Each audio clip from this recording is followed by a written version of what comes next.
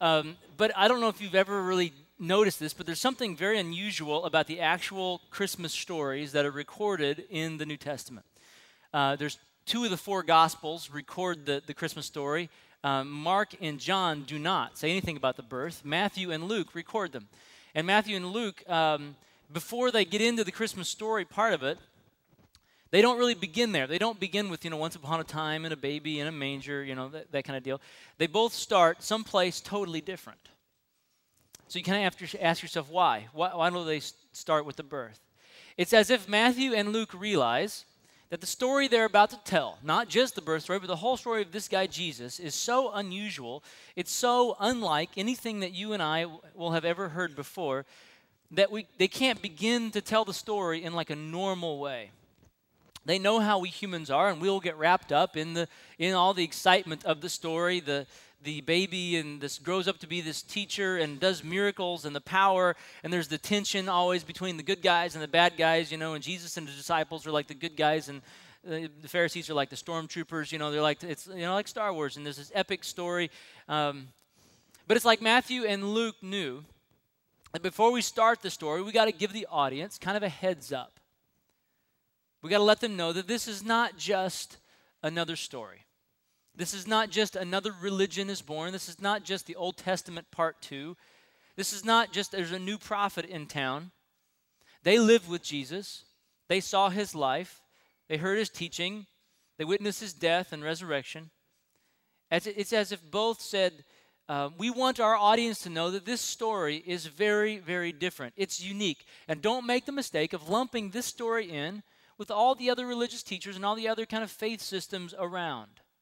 This is unique. It's different. And so as they begin the story, it's almost like they do a little aside. They say, come here, let me tell you the story. But first, I got to make something clear. This is not your normal kind of deal. Before the baby, before the manger, before the star, before the warm and fuzzy, before the silent night, you got to get this big picture about what this story is all about, because this is big. This is major. It's like no other story that's ever been told. If you have a Bible, I invite you to turn to Matthew chapter 1. Let me get a little background here. Matthew is one of the 12 disciples. He's a Jewish guy, and he wrote what most scholars believe he wrote his gospel to a Jewish audience. And the reason they believe that is because he had lots of details related to Judaism and the Jewish faith that none of the other writers include in their gospel. It was almost like he's writing to a Jewish crowd. If you remember about Matthew, he was a tax collector. Now, people in the IRS are not popular even today, but back then it was worse. The way this would work would be a tax collector would decide, I'm gonna kind of work in this region, and they would basically make a bid to the occupying government, which was the Romans. So the Romans were not good guys. They controlled most of the world at the time. The Jewish people were not free. They were under the oppression of this foreign culture, and they collected the taxes. And so what a Jewish person would do, they would basically align themselves with the enemy, with the Romans, and they would say to the Romans, I believe I can get this amount of money out of this city or this region. They would bid it. And the Romans would say, okay, we're going to take your bid. Everything above that they got from collecting taxes, that the tax collectors could keep on their own. It was kind of like their commission, if you will. But no one really knew, except for the Romans and the tax collector, how much they'd actually bid. So they could come to your house and tell you owed X amount of taxes, and you have no way of knowing if this was the actual amount you owed, or this was, 5 times the amount, based on the tax collector wanting to keep it for himself. They also, if you didn't pay, they had the Roman army at their disposal to collect the taxes. So if you didn't pay, you'd become and your house destroyed, and your family taken away as slaves, and it wasn't a good deal. So these guys were not popular people. And in essence, they had made a very destructive choice. They had chosen greed, they had chosen riches, they had chosen influence, they had chosen power over their own people, over their friends, over their family.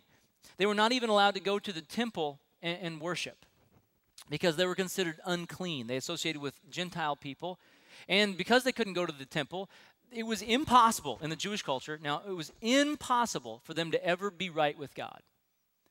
So they've chosen to be ostracized from God for eternity in favor of current kind of world, power and pleasure and money and those kinds of things. So this is a pretty interesting choice that Matthew has made. And yet, Jesus calls him to be one of the 12 disciples, and he writes this gospel.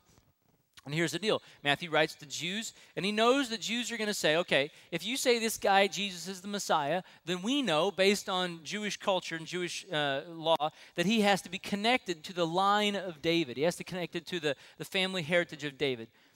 And so because Matthew knows they're going to want to see this, Matthew says, okay, I'm going to build this case. I'm going to show you the lineage, show you the family line of how David and Jesus are related. So no kidding, the passage you just heard in that song, this person begat, that's what we're going to talk about for the next 4 weekends.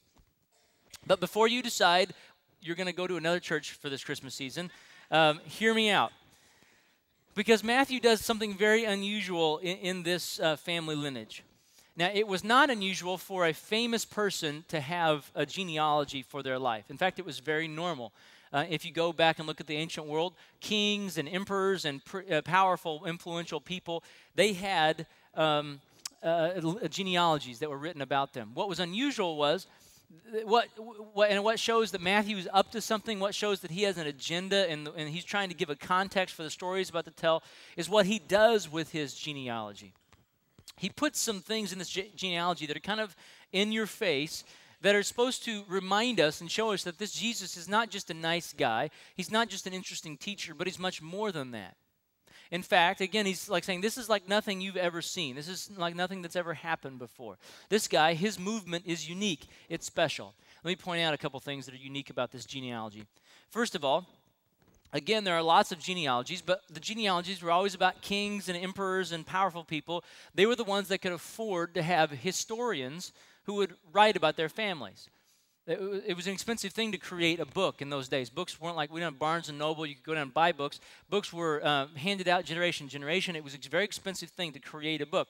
Only wealthy, powerful, successful, rich people could do this. There were, people didn't walk around making detailed histories of Jewish peasant carpenters. In fact, as far as we know, this is the only one that ever existed.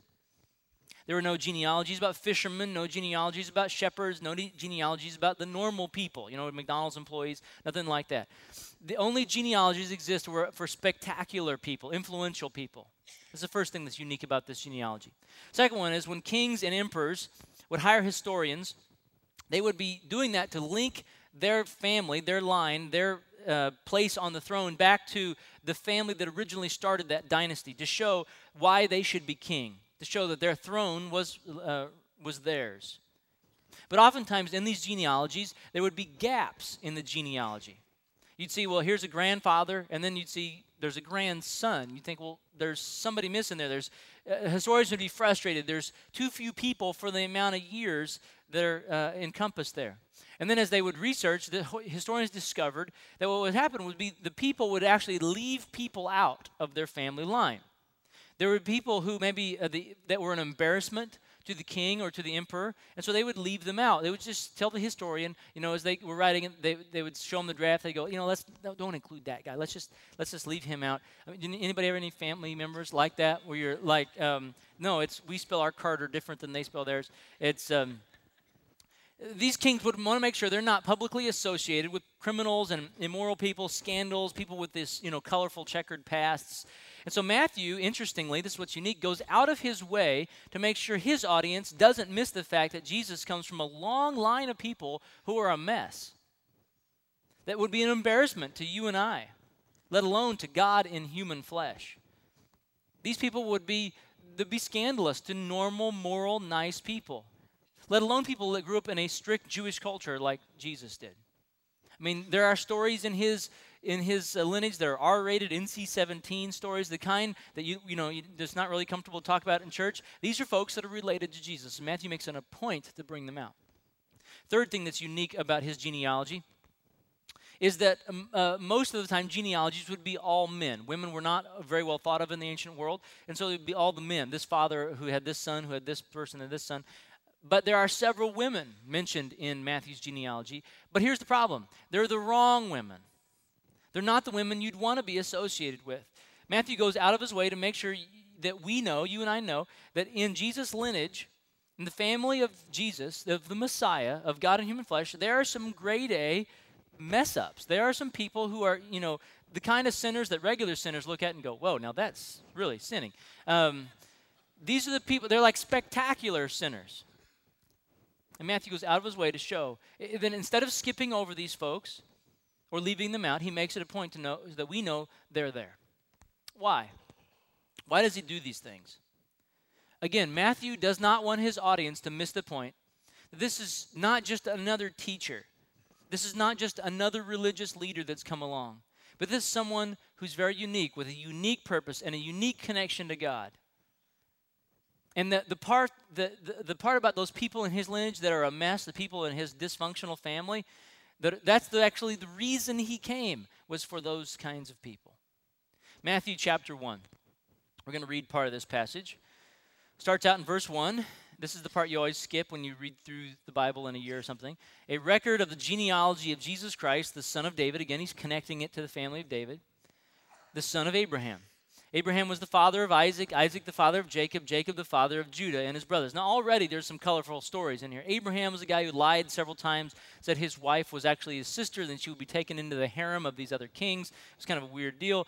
Jacob, his name means liar or deceiver. He was a very shady character. So already you got some of that stuff. Verse 3, Judah, the father of Perez and Zerah, whose mother was Tamar. Now again, why did he bring up this mother here? I mean, he didn't bring up any other mothers. Why this mother?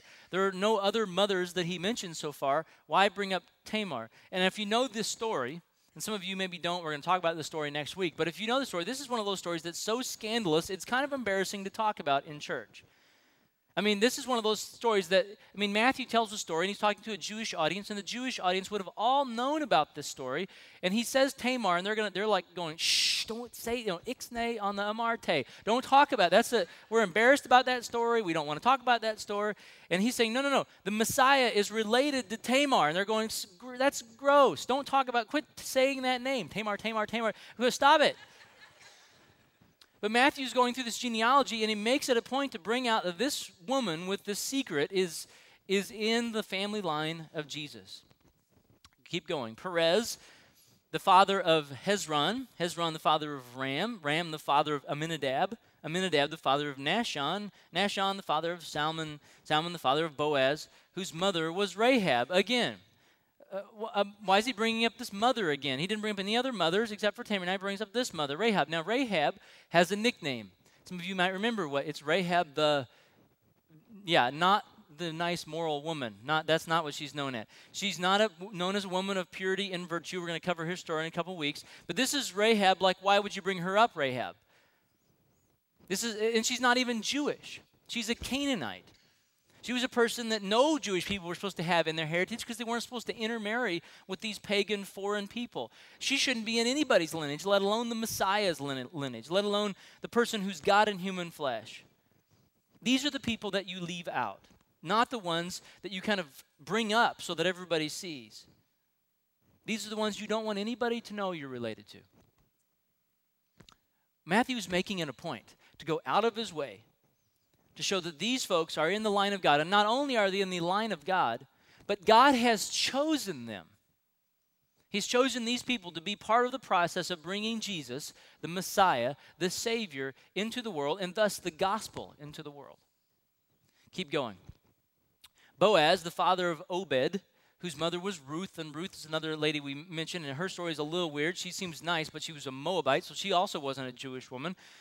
Obed, the father of Jesse, and Jesse, the father of King David. Okay, all the Jewish people are going, finally, you get to like a good story. King David, he's a hero. He killed Goliath, and he was the guy who made Israel into this great nation.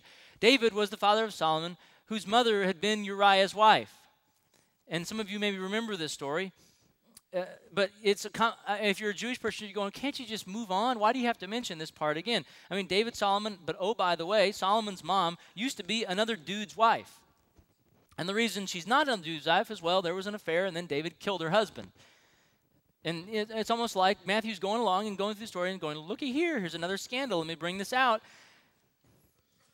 And it's interesting that I think part of the reason Matthew's making this point is he's saying, of all of David's wives, and yes, David had several wives, of all of David's wives, God chose the child born of the wife that shouldn't have been his wife in the first place to be the one that carried on the line of Jesus. Pretty interesting. So what's going on? What's Matthew getting at? I mean, it seems unnecessary. Why can't you just make the point about David or these other people? Why do you put in the naughty stories? Why do you have to camp on those parts of it that are embarrassing? I mean, you talk about David, he's a hero. Why do you have to bring in the stuff that he did wrong? I mean, what's the point? Why do this? I think it's this. I think that Matthew lived in a culture very much like we live in a culture where the focus, the religious focus for people who were trying to get right with God was to be good. They lived in a culture where you got close to God, you had your eternity secure in heaven by kind of building your relationship with God on a platform of goodness, on being good, on doing the right kinds of things, on good deeds and good behavior and avoiding the bad stuff.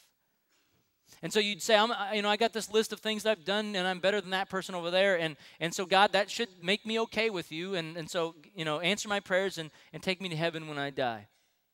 This approach to God, just like in our culture today, in their culture, was based on goodness, on personal righteousness. That was the way it worked. And again, that's the way it works today. Several months ago, we did a series here called How Good is Good Enough, and we did a man on the street interview where we invited people to ask them a question, how do you believe in heaven? And if they said yes, we'd say, well, how do you get there? 9 people out of 10 said you get there by being a good person. That's the way we tend to think. And we go to God and we say, God, nobody's perfect, and I never killed anybody, and I know I'm better than that guy, or I know I'm better than that person at work, I know I'm better than my dad was, and we compare, and we say, on the comparison thing, I seem to be okay. I pay my taxes. I'm in church today. I don't really want to be, but I'm here, and I try to be a good parent, and I keep most of the commandments. I keep most of the commandments most of the time, and, God, that should be enough. Answer my prayers, and when I die, I should go to heaven. That should be good. I'm a good person. Matthew lived in a culture just like that. It was about being good. And here's his concern. He's about to launch into a story of a guy named Jesus, and he's about to tell the Christmas story. He's about to talk about a baby in a manger and all that stuff. Matthew did not want his audience to think for 1 minute that this Jesus and the movement he starts is just more of the same, more of that same old story about being good. He's not another teacher that's coming along that say, God sees you when you're sleeping and sees you when you wake. He knows if you've been bad or good, so be good for goodness sake. Matthew says he's going to go out of his way to say the story I'm about to tell you is not like the stories we've heard over and over and over. It's not a story about getting close to God by being good. That has nothing to do with it. This whole how good you are versus how bad you are and how good is good enough, that's not what this story is going to be all about, Matthew is saying. This story is very different. And Matthew says, to prove that to you, your God is going to go out of his way to weave into the Christmas story, to weave into the story of the Messiah, a whole bunch of people who have absolutely no platform of personal goodness, personal righteousness to stand on. Prostitutes and cheats and liars and adulterers and murderers, all kinds of people. And they are critical, they are integral to bringing the Messiah into the world. And Matthew says, you have to understand this is good news. I think for Matthew personally, it was very good news. I think one of the reasons Matthew was so intent on communicating this message because he was a guy with a past too. He was a guy like many of us who knew if it was up to his own goodness, it was up to his own choices, his own personal righteousness, he had no leg to stand on. He was in trouble. But he spent time with Jesus. And he discovered Jesus was offering an entirely new way to God. This brand new approach to God that was totally overwhelming. And Matthew sees in Jesus' own family all kinds of folks just like him and just like me and just like you who couldn't come to God on the basis of their own goodness and righteousness because they would never be good enough. So they knew if I'm going to get to God, it's going to take some other way. And that's the way that Jesus brought. See, the message of Christmas and the message of the gospel that Jesus preached is simply this. Getting close to God has nothing to do with how good you are, but rather if you have a relationship with Jesus. There's another gospel written by a guy named John. Most scholars believe that John wrote his gospel last. And he kind of takes a different approach, but he kind of communicates the same thing. He sees that Matthew's already written the birth narrative and written the genealogy. John's one of those guys that on the outside, he looks gooder than Matthew. I mean, he's a good Jewish kid. He grows up in a family that was related to the high priest. But it's interesting, John still understands that he's still not good enough. And he doesn't write a birth story because that's already been done. But he kind of opens his book, his gospel, with some deep theology, but it explains the same thing. John chapter 1, verse 1, he says, "In the beginning was the Word." The Word is John's reference, kind of theological reference for the person of Jesus. So he says, let's go all the way back to the very, very beginning. In the beginning was the Word, with Jesus. And the Word was with God, and the Word was God. He was with God in the beginning. Through him all things were made. Without him nothing was made that has been made. And he goes, I know this is kind of deep, heavy theology. Just kind of hang with me for a second. He says, in him was life. And that life was the light of men. And that light shines in the darkness, but the darkness has not understood it. And his audience goes, now what are you saying? Wait a minute. I know like Jesus is light. Yeah, we've heard that before. But it's shining in the darkness. I mean, it sounds like you're saying that when Jesus came into the world, the whole world was dark. I mean, surely you know there were good people, righteous people in the world, just like there are now. Good people, righteous people doing good stuff. Surely you know, I mean, this has got to be an overstatement, right? To which Matthew and John would say, no, that's the truth. That's what we're trying to say. That's the point we're trying to make. We live in a world where there are lots of shades of gray. We live in a world where I compare me to you and you to me and ourselves to others. We live in a world where we look better than some and not as good as others. We live in a world where we think God factors all that in and where my good deeds count for something in my relationship with God. But what Matthew and John are trying to say is we need to be crystal clear on this thing. Before we do the rest of the story of this guy, Jesus, you have to understand that those other things about good and comparing, that doesn't work. That when Jesus came into the world, the whole world was dark, just like it is now. Our eyes are so adjusted to the darkness that we see in shades of gray. But from the perspective of heaven, it's just dark. That's why Paul in the New Testament said, there's no one that's ever lived that is good. Not one person that's really good. Now you say to yourself, that just sounds so extreme. I mean, I'm a good person. It sounds so extreme. To which Matthew and John would say, yes, that's why this is such an incredible story. Because it's different than anything you've ever heard. It's different than anything you've ever been taught. It's different than any other faith system. Along comes this guy who says the good, bad thing, that whole thing that we kind of operate on, that really doesn't matter. And when you understand the contrast between the faith that Jesus was communicating and the other systems that are around, you understand the significance of this guy, who he really is, this guy Jesus, and what he preached, and why this gospel really is good news. Verse 9 of John chapter 1. The true light, talking about Jesus, that gives light to every man, implication is that every man needs this light, because we're in darkness, was coming into the world. He was in the world, and though the world was made through him, the world did not recognize him. And he came to that which was his own, the Jewish people, but his own did not receive him. The idea is this, that he came into this world where everybody's trying to be good. Everybody's trying to get close to God by being good, and some people are failing, and so they feel like failures, and they feel miserable, and they feel like they're messing up all the time, and other people are doing okay, but they're so distracted by always trying to be good that both sides missed this guy when he came into the world. Verse 12, yet to all who received him, and I think he wants to clarify that. What does it mean to receive him? He says, to those who believed in his name. And when you think about that, don't think the way we think about belief. We think about belief as like I believe guys walked around the moon, but I've never seen it. Really personally seen it. I've never witnessed it personally. I've never been there. We think of belief as an intellectual thing. They thought of it as an experiential thing. For example, on your wedding day, they might say to a young husband, have you known your wife yet? And you'd say, well, what do you mean? I haven't known her. I've been dating her for like 2 years. What do you mean, do I know her? No. Know means have I been physically intimate with her. It was to know, the intellectual, it wasn't intellectual. It was an experiential, it was an existential kind of thing. So when they say when you believe in his name, it's about have you put your trust in? Have you owned this? Are you in a relationship with this guy? To those who believe in his name, to them he gave the right to become children of God. I wonder, when Matthew and John write these kinds of words, I wonder if they tear up. I wonder if they think back and think about the fact that they grew up in this system where they're always trying to be good all the time and realized they never were going to be good enough. And then they had this encounter with this guy who said, how good you are really doesn't matter. If you just place your trust in me, if you believe in me and enter into a relationship with me, you're in. You don't have to try to be good anymore. You don't have to always feel like a failure. You don't have to be all busy with the being good kind of system. They walked with this guy. They witnessed his death, his resurrection. Sometime in there, a light bulb went on for them. And they realized it's not about earning. It's about a gift. And they saw this family line that he had, this dysfunctional family. And they realized they're all in too, not because of anything they did, because they've been offered this gift. Verse 14. The Word became flesh. In other words, he became a man, and he made his dwelling among us. We have seen his glory, the glory of the one and only who came from the Father. What did he come from the Father with? He came full of grace and truth. From the fullness of his grace, we have received one blessing after another. For the law was given through Moses, but grace and truth came through Jesus Christ. And I think he's saying that to say, look, he didn't come like you expect. If it's all about being good, this God did come. He's about, he's full of condemnation. He's full of anger. He's full of judgment. No. Full of rules. No.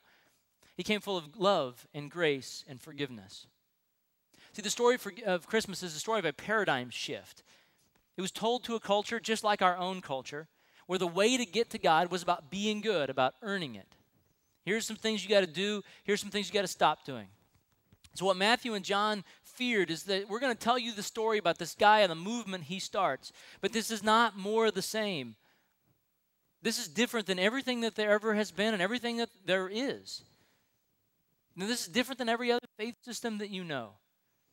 They're all about doing your best and hoping that that's enough for God. Matthew and John say this is something that's totally different. This is about receiving life as a gift through putting your trust in Christ and what he did on the cross and entering into a relationship with him. The message of Christmas and the gospel that Jesus preached is getting close to God. It has nothing to do with how good you are, but rather if you have a relationship with Jesus, which is established by placing your trust in him as Savior and Lord. It's interesting. When Jesus came, he didn't dumb down the idea of being good. In fact, he raised the bar. He said to people, you've heard it said you shouldn't be a murderer. And everybody go, yeah, that's right. I haven't killed anybody. He'd say, if you've looked at somebody in your heart with hatred, that's as good as murder. He said to people, you've heard it said you shouldn't commit adultery. And all the guys went, never touched her. I never touched her. And he said, well, if you've wanted to touch her in your heart, that's as good as committing adultery. See, what Jesus was trying to communicate is, look, we're all a mess. We're all broken. It doesn't matter how much good and bad stuff you've done. We're all broken. We're all dark. But instead of condemning us, he didn't do that.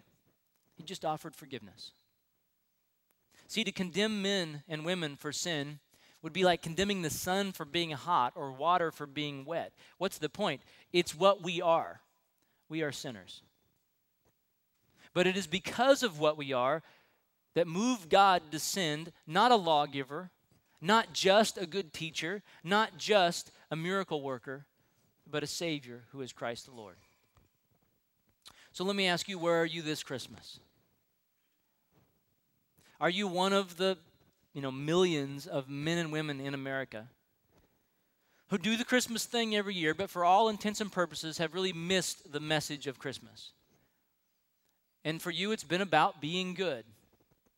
That's how you get close to God. That's how you get to heaven. Or at least not so bad.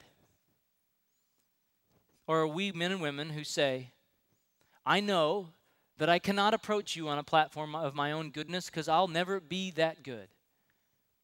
But I can approach you on a platform of your love and your grace and your forgiveness through a relationship, which is a gift, with your son Jesus. That's the message of Christmas. And John and Matthew say, before we can launch into the story of this guy, we need to be clear up front that this is not a typical kind of religion deal. This is a new thing. This is a new day. It's about relationship. So where do you stand on this? I think for many of us, maybe we've grown up in America and we'd say, I believe Jesus is who he says he is, but I believe in God, and I'm trying to be a good person. We always kind of slide that in. I'm trying to be good. Maybe for the first time this Christmas we'll understand that just really isn't what it's about. That it's about placing our faith and trust in Christ and what he did on the cross to take away our sin. And that we are offered a gift to live in relationship with him. And we can let go of the religion thing once and for all and enter into a relationship. That's what's so remarkable about this message that Matthew and John are communicating. And they had to make sure we got it, because for those who receive him, to them he gave the right to become sons and daughters of God. Would you pray with me?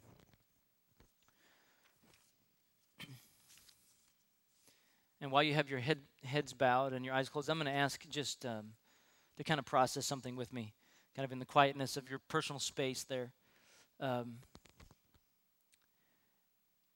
See, I think for many of us, we grew up in kind of faith, exposed to some kind of faith or religious system.